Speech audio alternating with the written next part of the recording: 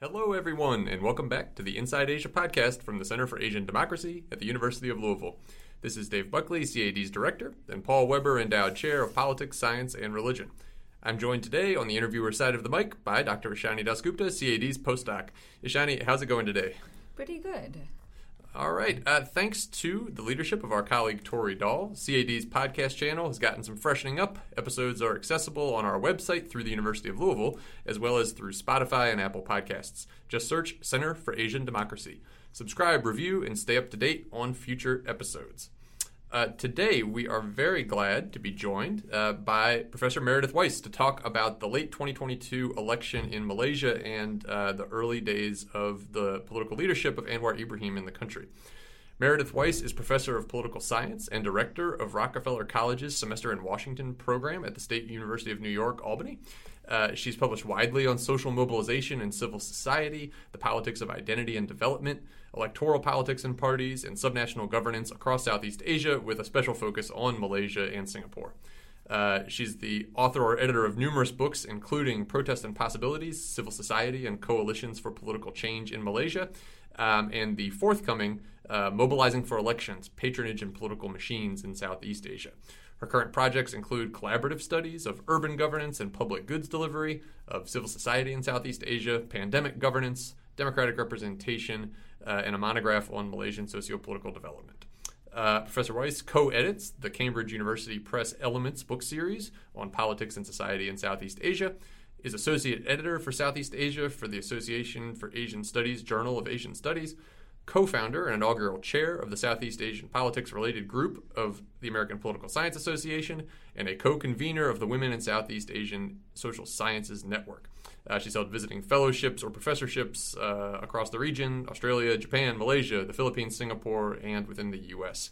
Malaysia is a fascinating and important case to examine right now. It's a case of democratic stability, maybe not thriving, but at least stability in a region with plenty of democratic erosion. A major theme in our conversation that we'll get to in just a second is the complicated interests within this new governing coalition. Even though longtime opposition leader Anwar Ibrahim stands at the top of the government, the component parts are more complex. What stood out to you about our conversation, Ishani? I was really fascinated by the way she articulated the different ways in which Malaysian politics and religion intertwines, and it's not a simple secular Islamist binary. It has so many complex gradations, so many different set of factors that lead the state to tilt one way or the other. And now with the coalition, we are yet to see which direction the government will take. Yeah, no, one of the really fascinating dynamics about the case, for sure, and about Anwar in particular. So without any further ado, let's get to our main interview with Dr. Meredith Weiss.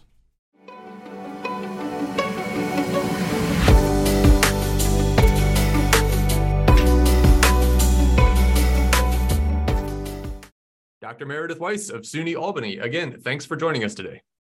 Thanks. Happy to be here. Maybe you can get us started with that event that put Malaysia back in global headlines anyway in late 2022, a national election that wound up with longtime opposition leader Anwar Ibrahim leading the country. Can you just get us started by getting us up to speed first on what actually happened on election day and how eventually we wound up with Anwar in office? Is it quite right to say that he won the election, and how did we get to the situation we're in today? Sure. It's not usually so difficult to say who won an election, but this time it definitely is. And in fact, on election night, the assumption was that an alternative coalition led by Perikatan Nasional, the National Alliance, would form the government instead. So what happened was that the last 4 years in Malaysia laid the ground for a really messy landscape, for an uncertain set of coalitions, and for a very confused contest. So in 2018, the last election, Malaysia's 14th general election, so it's called GE14, this one, cleverly, GE15 in 2022. So in GE14, Anwar's coalition won outright. So they formed the government. However, he was, at the time that they won, still in prison. He immediately got a pardon and was out of prison. But part of the deal in forming the coalition, as it then was allowing Mahathir Mohamad, the former UMNO prime minister, so the prior government's prime minister, to join the coalition with his new party Bersatu and to be the prime minister. The deal was that after a period of time, Anwar would step in as prime minister. That didn't happen.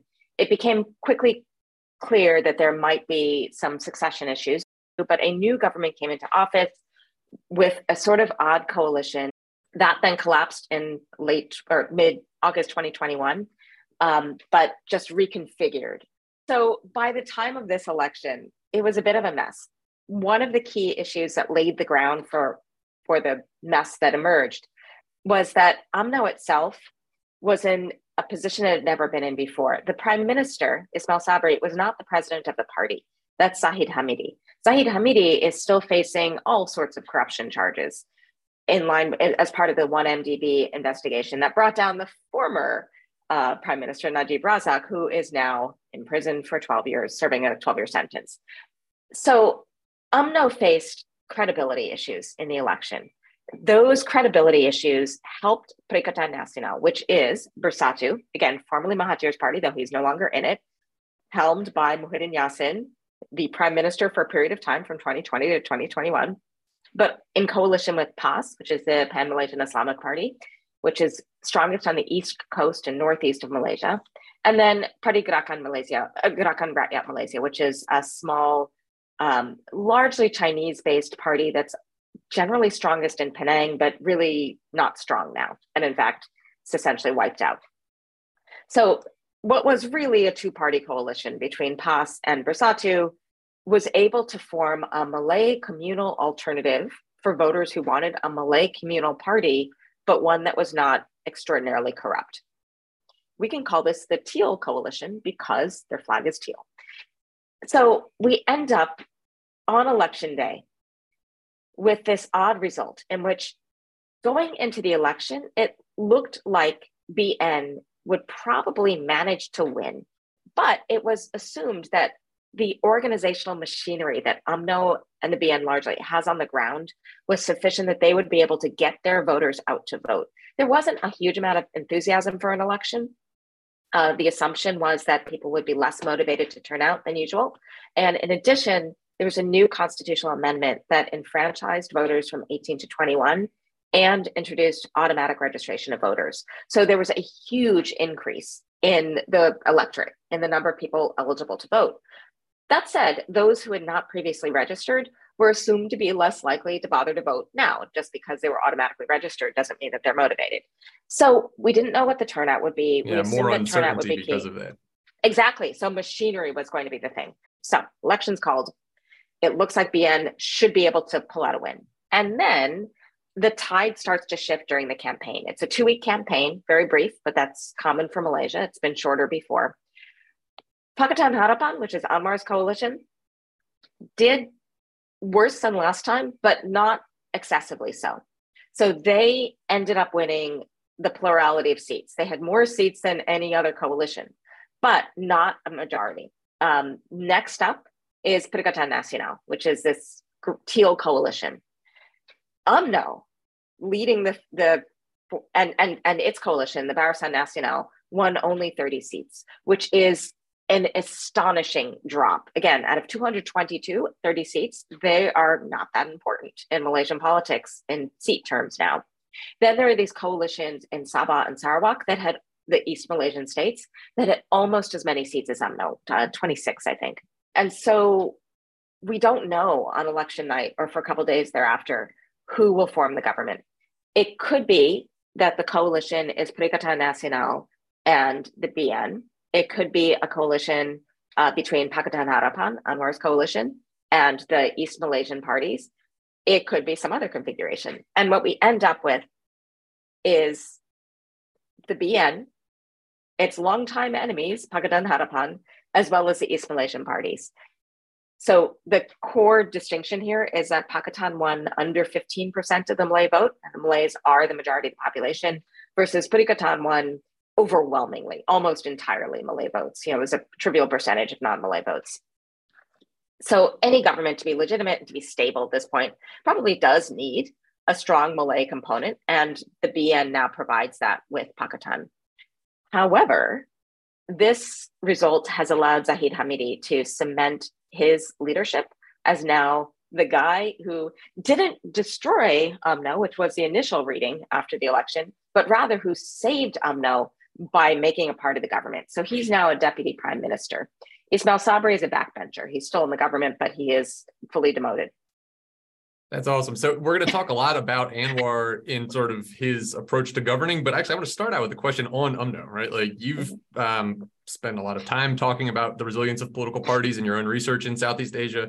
UMNO is one of the long-term survivors of party politics in the region, and yet it's obviously not what it once was, and yet also it wound up coming out of this whole ordeal in maybe not as bad of a position as it could have. I mean, what's your read on how UMNO thinks about its positioning going forward into the next decade or so in the country? Oh, it's so hard to say right now. So UMNO in the last couple of weeks has dug itself into an anti-reformist corner, or hole, I guess would be a better place. But anyway, so Zahid and his deputy have now made clear, and the UMNO assembled masses have approved this, that the top two positions in UMNO will not be able to be contested in the upcoming UMNO party elections. Were they contested, there's a good chance that Zahid could have been ousted from the party presidency, and UMNO could have embarked on some fairly plausible internal reforms. Instead, Zahid will remain in position, and he is really the one who defines now the party. So this happened in 2018 as well. UMNO did very poorly. They lost the election. There were some within the party who called for reforms, and they did not succeed in gaining those reforms. The UMNO party election that followed the general election saw a contest for the presidency of the party, and Zahid managed to stay on top despite being part of what was termed the court cluster, this group of people embroiled in various corruption cases, most but not all associated with 1MDB. So we saw this failure for reform at that point. This time, UMNO has really done poorly and has clearly lost the support of its Malay constituents. And there is a viable alternative. This is a big difference. There is another Malay coalition, Malay parties, not just an Islamist party, but a Malay party that looks a lot like UMNO because it's mostly ex-UMNO people.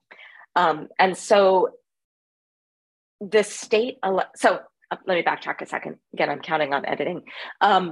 So normally in Malaysia, state and federal elections are simultaneous, except perhaps in one state in East Malaysia. So sometimes they'll be off cycle. This time, because of all this political turmoil, not only did we have off cycle state elections in East Malaysia, but also in two states in the peninsula, in Johor and Malacca. And then we also had states that decided to serve out their term and not follow Zahid's call for early elections. So the states not held by the government, by the BN, so states that were held by Pakatan as well as PAS, have held off on holding their state elections. So we have 6 state elections coming up this year. And in those state elections, we may see what happens to UMNO. So UMNO and its now coalition partner, Pakatan, have just in the last couple of days confirmed that they will indeed compete together for the state elections rather than separately, which means that if UMNO tanks, they can pull Pakatan down with them, is my cynical reading, but I don't think totally inaccurate. In some areas, non-Malay voters still won't see Pakatan, for instance, as a viable option for them. There's really nothing in that party for them. So it's likely that in places like Penang, which is majority non-Malay, Pakatan will still win the election, would be my guess. But I think elsewhere we'll find an increasing trend of flight from UMNO, from party members who are not on board with the lack of reform within the party. And again, immediately after the election, when no one really guessed that UMNO would end up part of the government, despite rumors of negotiations between Zahid and Anwar before the election day. At that point, we have really strong calls from within the party itself for Zahid to step down as prime minister, to take the fall for having led UMNO to such disrepair. So it's now, the party doesn't have a clear ideological premise apart from gaining power. It hasn't really had a clear ideological premise for some time. It has run largely on patronage. This election, it wasn't helped either by the fact that the party reportedly had far less resources to spend on the election. So was able to channel far lesser sums than is usually the case to candidates who are standing, less patronage, less treating people to meals and goodies and so forth during the election. So the patronage isn't there, ideological appeals aren't really there, and there are real concerns about corruption. It's a big issue for Malaysian voters. Not as big as inflation and cost of living, but it's still up there with the top things people care about. And again, if they want a Malay communal party, which makes sense for a lot of voters, especially since the economy is so structured in communal lines, and they may have a clear self-interest in protecting that structure, then they have an option. They don't have to vote for the BN. I wanted to go back to what you said about anti-corruption because it's become such an important issue. So you've written a lot about the political salience of anti-corruption in the country, and Ibrahim campaigned on an anti-corruption platform, which obviously has a deep resonance now in Malaysia. So can you give our listeners a little context on why anti-corruption is such a prominent issue in the country's politics, and things like the one MDB scandal and how they have implicated long-term ruling party? Yeah, I mean, it's a great question because corruption was less a theme in many ways in this election than last time. Instead, it was somewhat anthropomorphized in the form of Zahid. So all of these messages that one saw of a vote for X is a vote for Zahid. So for instance, this is perhaps most prominent with Khairi Jamaluddin, who has in the last couple of weeks been expelled from the party. He was a reformist voice within UMNO. He was in Ismail Sabri's camp. So Zahid booted him he couldn't kick him out of the government. He couldn't deny him the chance to stand because he was extremely popular, unlike most people in UMNO, as the health minister who brought vaccines to Malaysia. So he couldn't not give him a chance to stand, but he kicked him out of his safe seat and made him stand in a strong Pakatan seat. And he ended up losing, though he did quite well there. But so you had people like Khairi who were calling for reform within UMNO, but Pakatan could campaign against him and Perikatan could campaign against him, saying a vote for Khairi is a vote for Zahid. And again, Zahid represents corruption. Mm-hmm. So the reason that this matters is, Malaysia has always had some level of political corruption in, as most places do. And this has been, it's always been a polity that has had some degree of patronage politics. We don't see the sort of extravagant vote buying or endemic vote buying that we have in a lot of places. You don't find parties, for the most part, going out and handing out cash. There's some of that in certain areas, but that's not a dominant mode of campaigning in Malaysia. However, you do have a lot of credit claiming, which is doing things and saying, look, if you didn't vote for this party, this wouldn't have happened, when actually it's a state project rather than a party project. You have abuse of the machinery of the state during elections. So announcing new projects that the government will do if you vote for it again. Or other strategies that really capitalize on the resources that the state has available for the incumbent, to help the incumbent. And so part of the reason that the BN was able to stay in power for decades was using the resources of the state to its advantage and engaging in a lot of spending, strategic spending. So that could be anything from announcing new bridges and schools and so forth during an election campaign, which isn't supposed to happen, to having concerts and dinners and other things that, again, aren't supposed to happen during the election, and other ways of wooing votes. This is helped by something that's distinctive in Malaysia. So the term money politics is a generic one. Most places that means vote buying, actually handing out cash. In Malaysia, the larger usage refers to party business links. So the parties of the BN have, over several decades, accumulated all sorts of corporate holdings. So all the major media in Malaysia, for instance, are held by different political parties. So, the Malay media, the Chinese media, the English media, as well as all sorts of other concerns. You have a huge proportion of the economy, also at the state level. So the Sembrojils, other parties beyond the BN as well, is under GLCs, government-linked corporations, or GLICs, government-linked investment companies. And politicians serve on those boards, so they get a retainer for serving, but they may also have significant stakes in, the direction of the economy. There are all these different things that I can't describe in one podcast, but there's some great resources. Terence Gomez is the best person on all of that. But so there's a lot of corruption and a lot of patronage politics. Mm-hmm. So in the past, that in many ways has benefited the mass during the elections because there's a lot of sharing out of resources. Now it's more visible the extent to which part of Malaysia's economic malaise is related to corruption. This inability to get out of the middle income trap, for instance, is not helped by the extent of corrupt practices or just inefficient political business links. So the 1MDB crisis really brought a lot of this to a head in the 2010s. And so we saw the final results of this really in GE14 in 2018 when UMNO really suffered losses from this. So 1MDB, to put it bluntly, is the world's biggest ever money laundering scandal and just massive embezzlement. So, billions of dollars. There's apparently a Hollywood movie coming out of the $1 Billion Whale, which is the book that, tells the saga. The two Wall Street Journal journalists almost won a Pulitzer. They were nominated for it for their reporting on 1MDB. It's just a super, super messy saga, yachts and Leonardo DiCaprio and handbags and just all sorts of nonsense. But basically lots of money taken, lots of it found its way into Najib's personal bank accounts, which he claims ignorance of.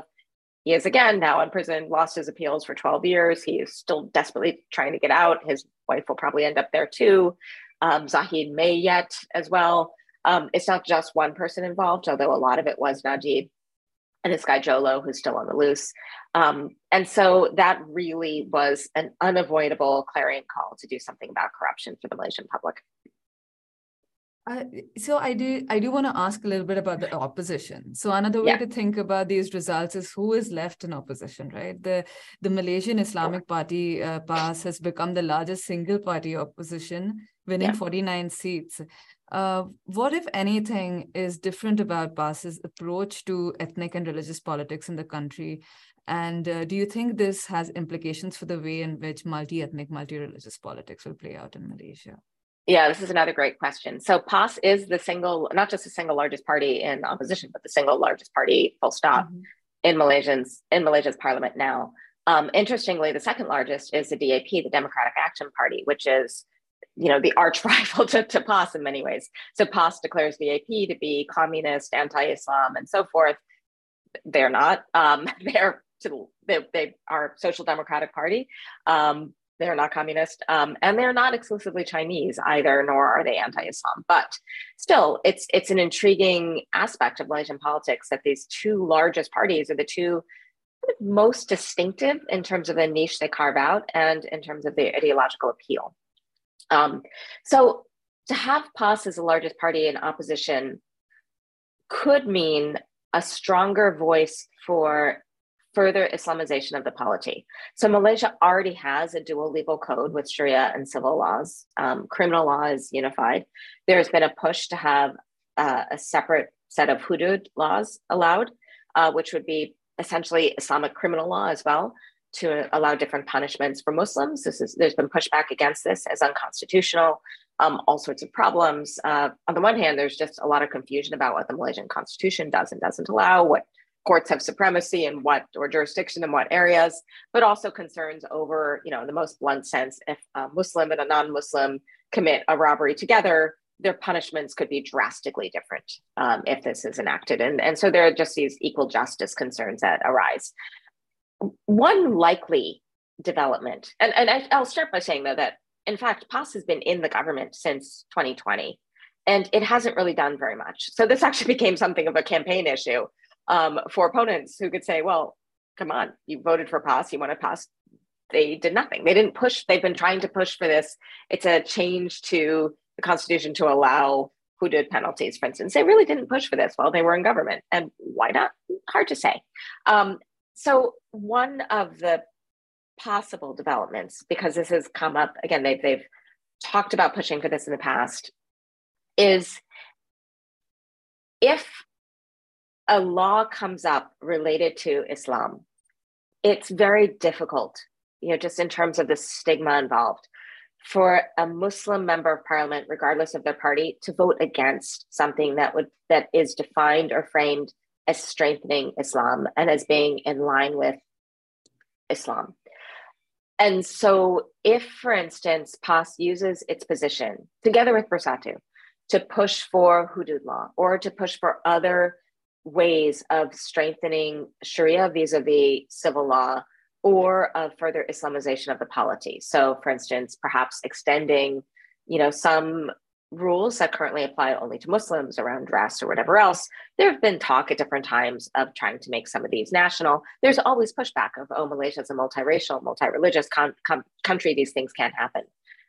But if there are provisions that are arguably in line with a dominant in Malaysia interpretation of Islam, it is hard for non-Muslim or for Muslim politicians, regardless of party, to say that they oppose those strictures. And when these issues have come up before, especially on hudud, you'll have any number of op-eds and arguments and so forth explaining that actually these are matters of interpretation, that it is, I think that if I remember correctly, there are only 4 countries or something like that in which any of these enactments actually hold, and Muslim majority countries with even more overtly Islamist governments don't support these enactments and so forth. That doesn't necessarily matter when you're asked to take a position that can be framed as voting against Islam and you're yourself Muslim.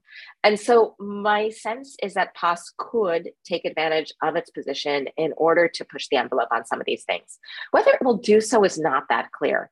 We don't really know how much active support there is within even PAS, among PAS voters for some of these changes. Malaysia already does a lot to safeguard the sanctity of Islam, to safeguard the sensitivities, is a term that's usually used, of Muslims and so forth. And there are plenty of Muslims in Malaysia who are very aware that this is a multi-religious country and so forth. In addition, another sticking point here is East Malaysia. So again, East Malaysia, especially Sarawak. So Sabah now has a Muslim majority after a state-led Islamization policy, especially in the 1970s. Sarawak does not. And Sarawak has been resistant, partly because it has a much larger Christian minority than the peninsula, and also because just the way that religion and politics and race and politics factor has been quite resistant to further Islamization of the state. And Sabah and Sarawak are pushing and using their kingmaker status, which they now share with BN, to gain further rights, sort of reverting to the initial agreement when they joined Malaysia in 1963. But they are using their position to push back against what they see as Malayan, peninsular Malayan policies, including Islamization.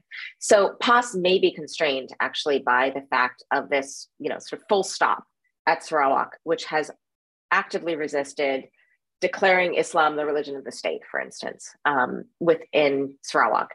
And so it might be that the specific makeup prevents PAS from doing this, but it could still be some awkward grandstanding. This religion and politics stuff is obviously close to my heart, right? Super interesting. And so we've been talking mostly about PAS so far. I wonder, sometimes when outside listeners hear about religion and politics in Muslim predominant societies, it's like, okay, well, are you an Islamist? Well, if not, then you must be a secularist in some way, right? Right.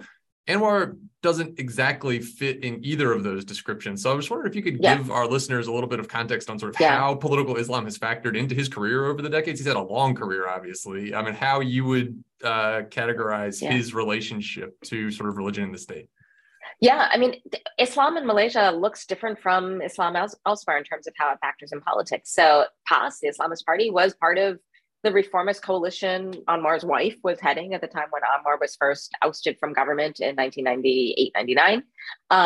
They have been back and forth, the coalition. They've worked in coalition with secular parties, and they have, PAS has vacillated between a specifically Malay ethno-nationalist and Islamist message and a PAS for all message, usually centered around justice, keadilan, that really argues for a different approach to finding sort of a common thread across religious traditions and that unites Malaysians. So Anwar is really part of that tradition in many ways as well. So he got his start in the 1970s as a student leader, and then as a recent graduate, pushing for things like Malay language and so forth. So it was definitely Malay rights, but then also for Islamization. So he was the leader of this group called ABIM, the Angkatan Belia Islam Malaysia, the Malaysian Islamic Youth Movement, which still remains very strong, which still has, there are a number of different ABIM leaders who have moved into formal politics. They're across political parties. But Abim generally has, sort of, my sense is that more Abim members still support Anwar and Keadilan than other parties, but they run the gamut. They're throughout government. And so much of his start was as an Islamist activist, as pushing for greater Islamization of state and society. And when Mahathir brought Anwar into his government in the early 1980s, it was specifically to play that role, to in some ways yoke the power of Islam ideologically to the state, and in other ways to kind of fulfill this aspiration for a more Islamist-centered government, even though Malaysia is not a theocracy. So it's an odd balance in Malaysia, from recognizing that there is a common frame of Islam over the state, even though there isn't a requirement that all people be Muslim. That's not the expectation, and so forth. And so that reveals some tensions and causes some tensions in its own right. And Anwar's had to navigate that. So, for instance, in the late 1990s, most people know he was charged with sodomy. It was mostly presumed trumped up charges. This was something that could be framed as being totally inappropriate, specifically for an Islamist leader. And that was it's presumed part of why that was the charge, as well as corruption and so forth. But once he got out of prison, that first time, he came to the US and elsewhere and was doing a lot of speaking and so forth about Islam as a pro-democratic force and this as a different sort. It's sort of like the civil Islam that Bob Hefner writes about for Indonesia, right? So much the same frame. And he's still continued to navigate that. So his coalition, Pakatan, is not an Islamist coalition. There is an Islamist party within it, Amanah, which is a splinter party from PAS, the so-called Erdogan wing, the progressive wing of PAS, split off at one point when the party left the coalition that it was in with what's now Pakatan Harapan, Anwar's party and partners. And that wing remained as Amanah. So there is an Islamist party that takes what had been, again, the PAS for all justice frame of the past in order to say, look, we want progressive values, we want democracy and all of that, and that is in line with Islam. And so Anwar himself treads that line as well. So there was actually just very recently, there's an apology from PAS, if I got this correctly, basically saying, yes, he does not support LGBT rights, because they were claiming, he will, partly because of these sodomy charges. Anwar has never, ever supported LGBT rights. There are those who consider him to be very progressive and who will assume this. That is just not at all the case. And so some of that is because he does need to maintain this, but and not just as a political ploy, my guess is it's sincere, right? Of supporting what is taken as an Islamist baseline within Malaysia, but also just because that's never been part of his message. And so there is this delicate balance between what a specifically religious frame around progressive values would call for and what some others in the population might. And that will remain as something of a tension. Governing is obviously presents different challenges from getting elected, and Anwar is in an awkward coalition, right? And he fell short of a numerical majority in the election. So what are some of the most important early signs of how he will govern that you have noticed in the last month? I would say the most important sign, which is a somewhat depressing one, is that we still have no real sense of what this government is going to push for. So its goal seems to be to stay in power. And my concern, just as a sympathetic observer, is that staying in office and not collapsing is going to become so overriding a goal that not much else will happen. So I could be wrong about that. I hope I'm wrong about that. But I think the main things that we'll see will be essentially valence issues, things that everybody wants to see happen. So things that Malaysia may not be able to afford very well now, like handouts. Everybody loves a good handout, money. And so we almost immediately saw more of those. And those are in everybody's coalition campaign platform. There is a committee supposedly underway to look at the campaign platforms of the parties that are now in the government, their manifestos, find the common ground. There's actually a lot of common ground. They weren't all that far off. It's just sort of in the details for the most part. And develop a common agenda. But we have nothing yet. And enough time has passed and enough academics had already done that work of finding how the coalition platforms line up, that this shouldn't be all that long a task, that I'm a little worried about the silence. And so I don't think we'll see the level of reforms that Pakistan had promised had they been in government on their own. I do think we might see some. So there was almost immediately a call from a member of the cabinet who was previously UMNO, then with Mahathir, and so she's now in this coalition, Azalina Othman, to separate the roles of the Attorney General and the public prosecutor, which is seen as an important move for ensuring greater probity in judicial processes and including investigations of politicians. That could happen. I haven't really heard much more about it since she initially said that.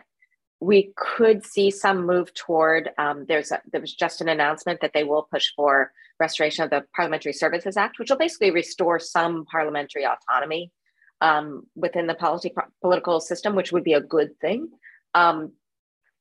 We'll probably see a weaker prime minister, which is also a good thing in a country that's had increasing executive centralization over the course of decades of uninterrupted BN rule. But in terms of what they'll actually push for or what Anwar will actually seek to achieve, the fact that that's still so unclear suggests to me that there probably won't be hugely ambitious goals beyond, again, staying in power and presumably riding out a recession to the extent possible.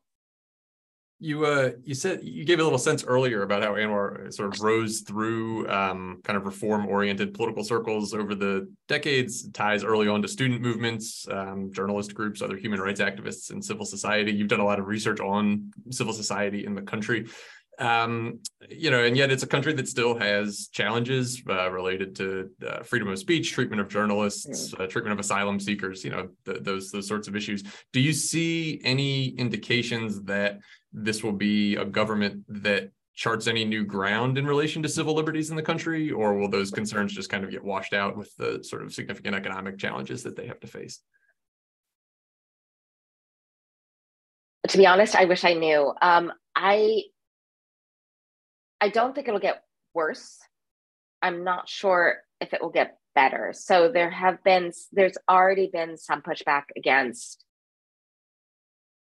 some extent of student activism, it seems. Again, that's not something new, though. It's more of a continuation.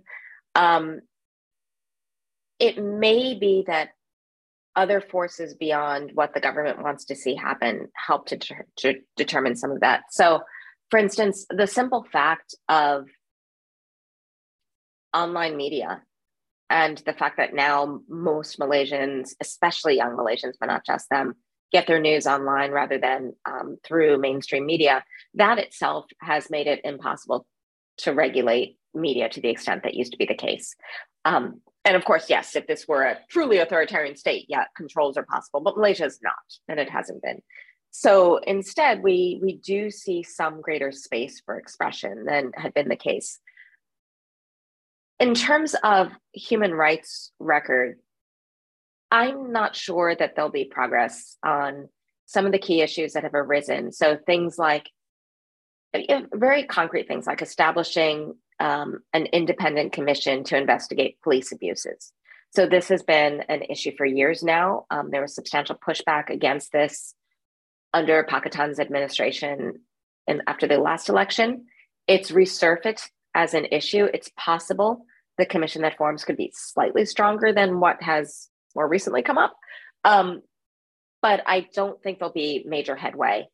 One area in which the last administration, these what were called the backdoor parliaments, these makeshift governments that had governed for the last couple of years, they were about to table a political finance bill, which had been, again, one of the key Pakistan calls as well, because this is one thing that could help to clean up the political landscape and regularize politics in important ways.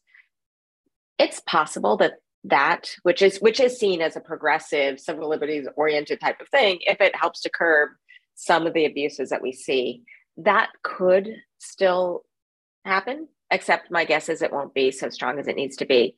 And again, it may be more circumstance and context that makes it possible, and that no party right now has a ton of money to spend. And so no one really has a vested interest in protecting their own coffers and their own ability to spend. And instead, everybody might be worried about whichever party has more. So in terms of issues though, like freedom of association or freedom of expression or of the media, my guess is we'll see something of the status quo, which is not the aggressive pushback we've seen at some times in Malaysia's past, but also probably not significant improvements in terms of legal status for these different rights. Before GE14, the 2018 election, there was a sense that things were really tightening up, that there was a crackdown. And indeed, right after the Pakistan administration fell in 2020, some journalists were hauled up and things like that. I haven't seen a lot of signs of that sort of anxiety-producing crackdown, but I don't really get a sense that this is going to be a government with the wherewithal to push aggressively for strengthened civil liberties. Turning to another policy area, what do you think the direction of foreign policy under Anwar will be? In the past, Malaysia has been vocally against Western domination and Western capitalist excess. In 2019, Anwar visited New Delhi and spoke about the significance of an Asian power. Malaysia has had a steady foreign policy generally, but with the growing tension between USA and China and perhaps even India's role in it, might they be pressurized to choose? Do we have any sense of how this government will approach regional politics? We find this issue across Southeast Asia now of whether there's pressure to choose. So India tends to feature less heavily than one might expect. There's no logical reason for that. That's how it tends to be.